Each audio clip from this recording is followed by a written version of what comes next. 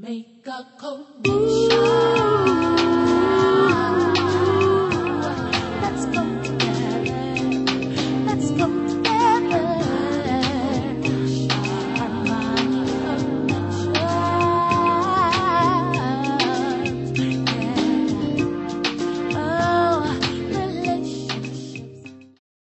We are back. We are back. Eugene and Andrea here. All right. Talking about what's Black love got to do with it. And so far, the answer is still everything. Today, we are talking about why considering the context is important. Please make sure that you visit webuildlegacy.com so you can download your copy of What's Black Love Got to Do with It. Definitely. And also go to our YouTube page, We Build Legacy, and please subscribe and hit that notification button. Absolutely. We're talking about context because context is king. Yes, it is. I didn't even get to my points, all of my points with the last one, so I might throw some in when we start talking about everything. But I just want you to know, listen, context means something. Why is all this stuff important? Why is it important where all this stuff started? You know, we always talking about, I ain't gonna say we, but we talk about African liberation of Black people all over this planet. I said this in a part coming up, but it is okay because I'm gonna start now saying it. It's okay if the story of Black people begins with Black people on the continent of Africa. And so we need to understand how this context affected us. How did it affect what we think is right, what we think is wrong about our relationships? And so that's what we're talking about today. Why considering the context is important. We'll see you on the other side. Why considering the context is important. As stated earlier, people attempt to hold on to the traditional constructs of marriage gender roles for different reasons. Some non-religious people hold tightly to the predetermined concepts of manhood and womanhood, even though they're based on religious laws and ideals that they do not agree with. English settlers brought these practices to this land hundreds of years ago, and they were largely based on the religious expressions of the monarchy of England, which at the time was considered to be the head of the Church of England. Why do I mention this connection between marriage laws and the monarchy of England in a commentary about Black love? It is to encourage you to allow yourself to rethink or think again about your beliefs about men and women in romantic partnerships. It is also an effort to encourage you to consider whether your beliefs about the roles of men and women are universal truths or the personal truths of individuals who, at the time, had the power to spread their personal beliefs broadly and create laws to uphold them. At that time, the people trusted the kings and queens of England to be their spokespersons for God, much as the Pope is for the Catholic Church today. With each new monarch, there was new doctrine added or subtracted about how their subjects worshiped God and carried on their daily lives. Some might say that it was the epitome of making God in one's own image. Are the convictions about marriage that have been passed down from those monarchs working in your favor? And if people have been making laws that are not universal truths, then why are some so fearful to reevaluate their personal situations and realign themselves with ideals that work towards their highest good? In the U.S., the laws of the land often hold the same stature as religious texts do for some people. For those who want to minimize slavery, explain inexplicable actions of individuals that have gone unpunished, or why a thing is permissible one day and not permissible the next day, the easiest answer pertains to whether that thing was legal at the time or not. I heard a journalist say that the law is like the national religion of the U.S. And I agree.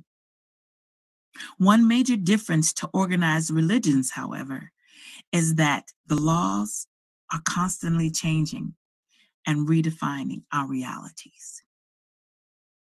I cannot imagine that any of our African ancestors arrived on this land involuntarily and then voluntarily chose to surrender their names, their cultures, their languages, their family lineage, or rites and ceremonies around birth, death, or marriage.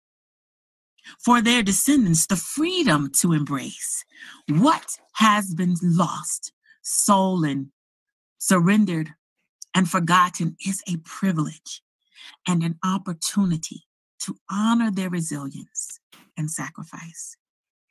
Considering these contexts around pre-colonial gender roles and relationships in Africa, and allowing that knowledge to inform how we live our lives today, has the ability to free us in our relationships and so many other areas of our lives as well. I tell you. You are not going to read the whole... If you guys saw That's us a in the good one. background Oh my God. while the reading was taking place in much authority, I mean, Dr. Dula was reading, Andrea was reading that with much conviction. I mean, the whole reading on taking into context was very valuable. I started off with Go just ahead. like, what are you holding on to and why? That's the question. Yeah. What is it that you hold on to and why? Now, this is once again not an effort to say that what you holding on to is wrong. We all have our family traditions. This is how we do it in my family. In my family, you know, I've people doubted me because I use my maiden name as my middle name, legally changed it to my middle name. And people are like, oh, that's not how you do it. But I hold on to it because my mama changed her name, kept her maiden name and made it her middle. My grandma did it. That's how we do it in our family. At least know why you're doing what you're doing. What are you holding on to and why are you doing it? You know, that reminds me of the story of the mother who asked the grandmother why she was cutting the chicken in half and then throwing the half of it away. She's like, I don't know. Go ask your great grandmother. Yeah, go ask. Great grandma, why did you take the chicken and cut it in half and throw it out? She's like a hammer or something. Right, a hammer or something. To get in the oven. Oh, baby, I was taking it out and pushing it to the side because it all wouldn't fit in the oven. Exactly. And we're doing some things. Yeah, we're doing it out of practice of what was passed down, and some of the context that these things are based in is not African; it's more Eurocentric, and it's important to realize and understand that our context as Africans do not start here in America. They do not start. Whether you're talking about the continent or the diaspora, we are African people. Our history does not start with what they have decided to record here. Now let me read what she didn't want me to read. As the convictions about marriage that have been passed down from those monarchs working in your favor. And if people have been making laws that are not universal truths, then why are some so fearful to reevaluate their personal situations and realign themselves with ideas that work toward their highest good? I think a lot of it is pressure. I want to say this as he's saying this, because I always forget to say this. If you have comments, we want to read what your thoughts are about this. Yes. Put your comments in the bottom. What that question that I had, what are you holding on to and why? I want to know what you're holding on to about relationships, and I want to know why you're holding on to it. I want to hear how your process is going through this. And that is so true. Like, is this working to our highest good? Like, seriously, a thing that might work to my highest good is not going to necessarily work to the next person's highest good. And I'll even say this, babe. Even as I go back and reclaim and hold on to things, I understand that because of how all of our practices and culture and all of that was taken away, there's no way to get some things back, and we have to just mourn it and move on. Yes. But in there is a gift. In there is an opportunity.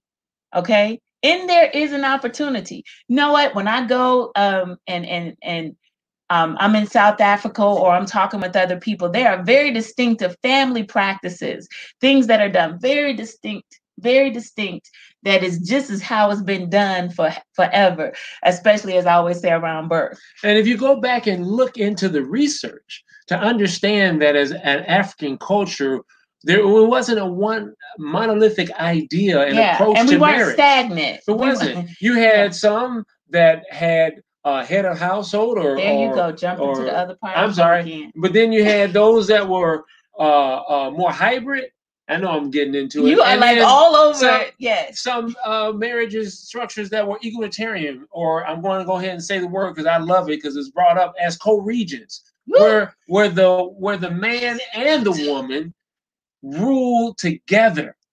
And so to understand that that was a part of your culture and a part of your heritage, you should be all right to work with your wife in unison in order to press forward the vision or the idea that you want to have, and allow that legacy to be built for your next generation. Because the way you're trying to do it, because of what Mama and Etienne did, is not working effectively for right now. Your particular relationship, your particular ideas, and your particular personality structure and what you're trying to establish. So don't be afraid of the peer pressure or what other family or organizations or ideas. Be true to yourself. Yeah. Let's fall away from that cognitive dissonance and run to a cognitive justice related to finding out what's important to us. That's at the beginning. Go back and listen to those videos. That's at the beginning, talking about going from cognitive dissonance and that thinking one way, but your actions being another, to cognitive justice and being able to have more than just that one way of looking at things. You know that situation that you guys are going through doesn't fit your particular idea of thoughts and wavelengths. That's right. And energy within life. Stop trying to put this square peg into a circle hole. I know I'm telling it all, but I just feel eager because I know that there are young Black folks. There are couples out there. There are individuals that are trying to excel in life, trying to excel in their relationships. We talk about kinships, partnerships, all type of relationships, courtships, the leadership, apprenticeship, all of the ships. All the ships. We gotta look at the context from which we're deriving our foundation on. And if it doesn't work and it doesn't fit, don't argue with anybody. Do your research, read, and then begin to celebrate yourself. And I know you're gonna get me. Be self-determined. Determined. You know what? I'm not dealing with Be self-determined to name yourself, and create for yourself, speak for yourself. Speak for yourself. Find that to be okay with you. And that's been tough throughout our marriage. It has. When I decided, to do a special thing, or he decided, often we were the only cheerleaders that we had. We didn't have the evidence of what we do now. A 25-year-old, at the time of this recording, 25, 23, 18, and 16. To have my sons that they actually will call us. They know where, look, this is, Spirit said, call you and ask you about this. I want to get your wisdom on something, to call to know that they can get assistance, to know they can get help. Teach. But the way that we got there was doing things a little bit different than the way it was done for us. And we were always like, man, y'all up here tripping. We didn't get to express ourselves like this at all, and we trying to be different with y'all, and y'all still ungrateful, and y'all still not figuring. But we kept working at what our ideals were. We had a thing, and it was, if our sons are going to learn how to stand up and assert for themselves in this white supremacist society, teach. They're going to learn how to speak for themselves here at home first. And we're going to teach them how to, without the anger, without the this. We're going to teach them how to state their case when it is appropriate, when they need to learn how to yield to authorities, because we were still these authorities over them. How do you approach someone in a hierarchical setting. We did all those things and it paid off. Yes. So the context is important. Teach. And we're going to get ready to go. But what stood out to me too was when the part where it was talking about, they added and subtracted stuff the way they wanted. Don't get it twisted. People always talk about don't add or subtract from the word of God. Listen, do your research. Just read. They've been adding and subtracting since it was first written. Just stop saying things that you heard somebody say. Stop doing stuff just because you heard somebody. I'm encouraging you.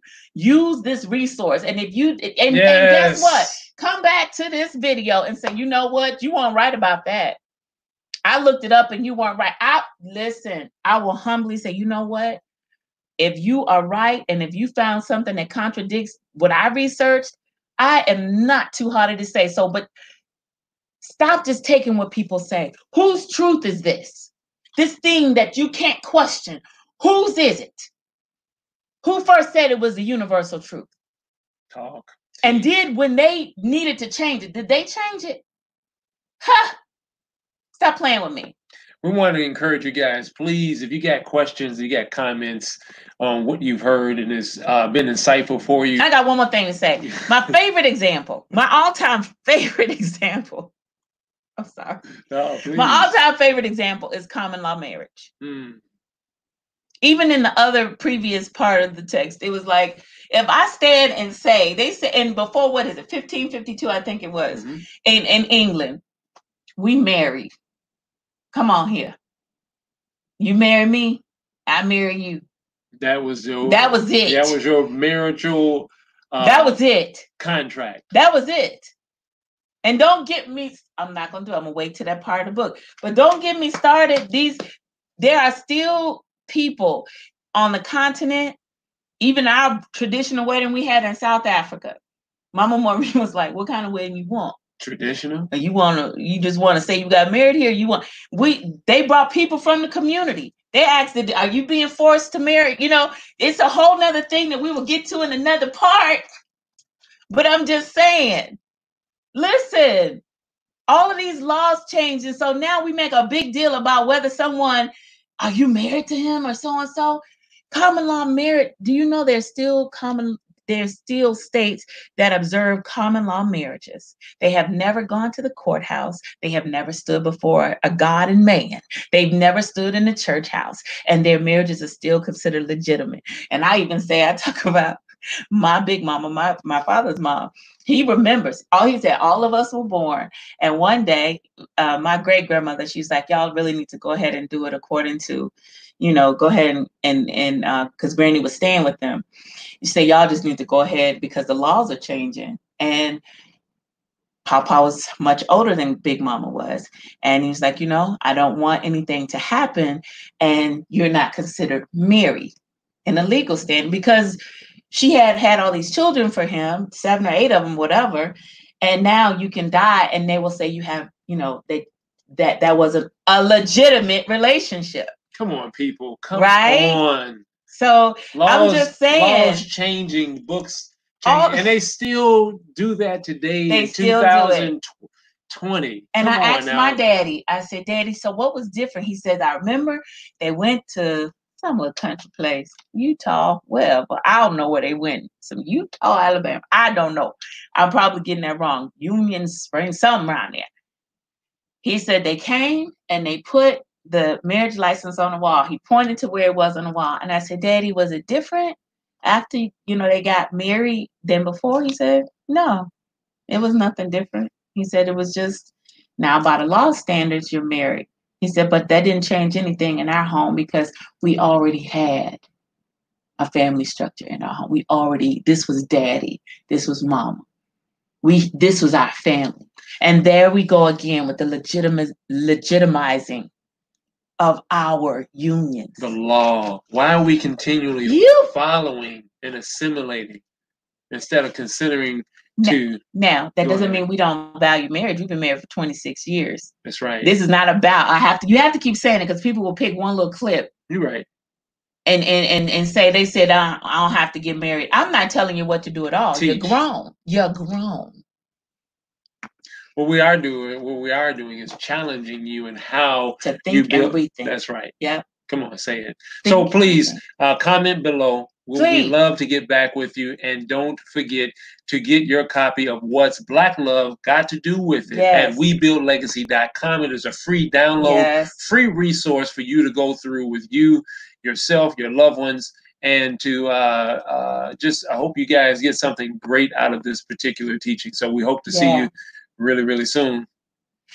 See you next time on the next one. Talk to you later. Bye. Bye.